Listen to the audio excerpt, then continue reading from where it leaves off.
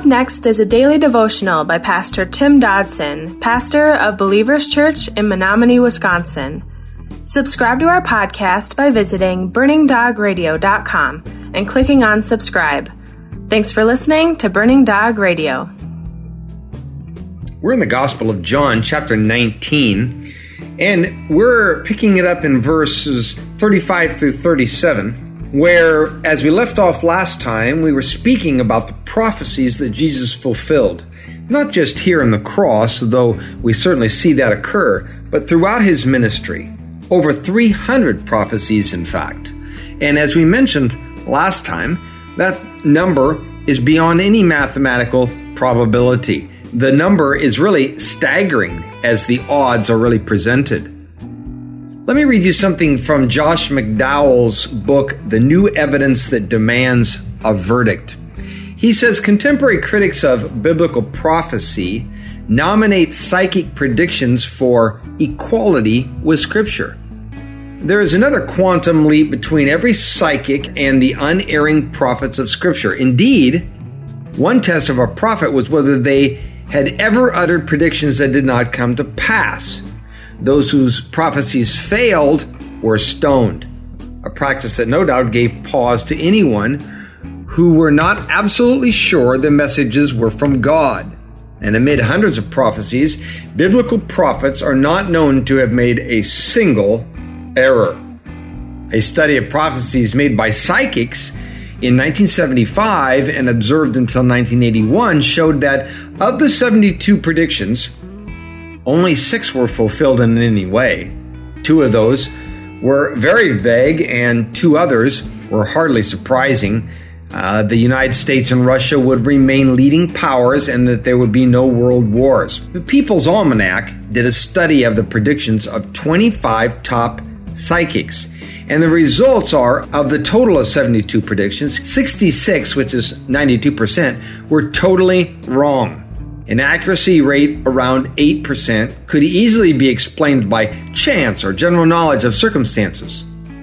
In 1993, the psychics missed every major unexpected news story, including Michael Jordan's retirement, the Midwest flooding, and the Israel-PLO peace treaty. Among their false prophecies were the predictions that the Queen of England would become a nun and that Kathy Lee Gifford would replace Jay Leno as the host of The Tonight Show. Likewise, the highly reputed predictions of Nostradamus were not that amazing at all. Contrary to popular belief, he never predicted either the place or the year of the Great California Earthquake. Most of his famous predictions, such as the rise of Hitler, were vague. As other psychics, he was frequently wrong, a false prophet by biblical standards. Again, all of that's from Josh McDowell's New Evidence That Demands a Verdict, speaking about the accuracy of scriptural prophecy and what that means to us as Christians. Going on in verse 38 of our text, it says, after these things, Joseph of Arimathea, being a disciple of Jesus, but secretly for fear of the Jews, asked of Pilate that he might take away Jesus' body. Pilate gave him permission, and he came therefore and took away his body. Nicodemus, who at first came to Jesus by night, also came, bringing a mixture of myrrh and aloes, about 100 Roman pounds. So they took Jesus' body and bound it in linen cloths with spices, as the custom of the Jews is to bury. Now in the place where he was crucified there was a garden. In the garden was a new tomb in which no man had ever been laid. Then, because of the Jews' preparation day, for the tomb was near at hand, they laid Jesus there. Now this story of the Joseph of Arimathea is a very interesting story in my opinion, for this Joseph, you see, was a rich member of the Jewish council. The Jewish council, they were the powers that be, even during this Roman occupation. Now Joseph, it seems, was, a closet believer. He knew the truth, but had, at least up to this point, operated from a position of fear. I think many of us can relate to such a heart, whether we would admit to that or not. Joseph apparently was now ready to go public, so he went to Pilate and he asked for the body of Jesus. Boy, I would have liked to have been a mouse in the corner for that conversation. What Joseph had now undertaken would clearly expose him to excommunication and quite likely severe persecution. Sadly, he had waited until now to commit himself.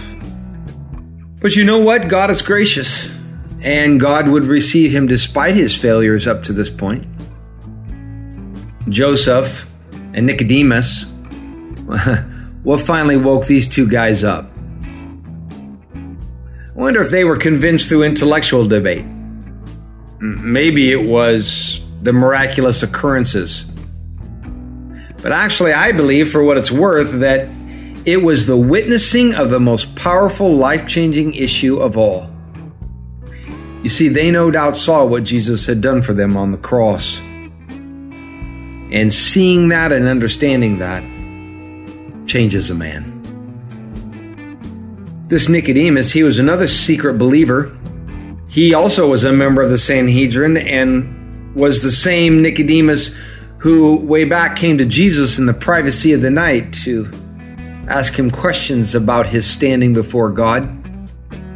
It would be these two men who would together take the body of Jesus and prepare it for burial with 100 pounds of spices and would place it now in a rich man's tomb, according to the prophecy found in Isaiah 53, verse 9. The conversations between these two men that day, I think they also would have been very interesting to hear. You see, as far as they knew, as far as they understood, it was all over. Yet in reality, it had all just begun. That was our daily devotions by Pastor Tim Dodson. To learn more about Tim Dodson or Believers Church, visit jfbelievers.com.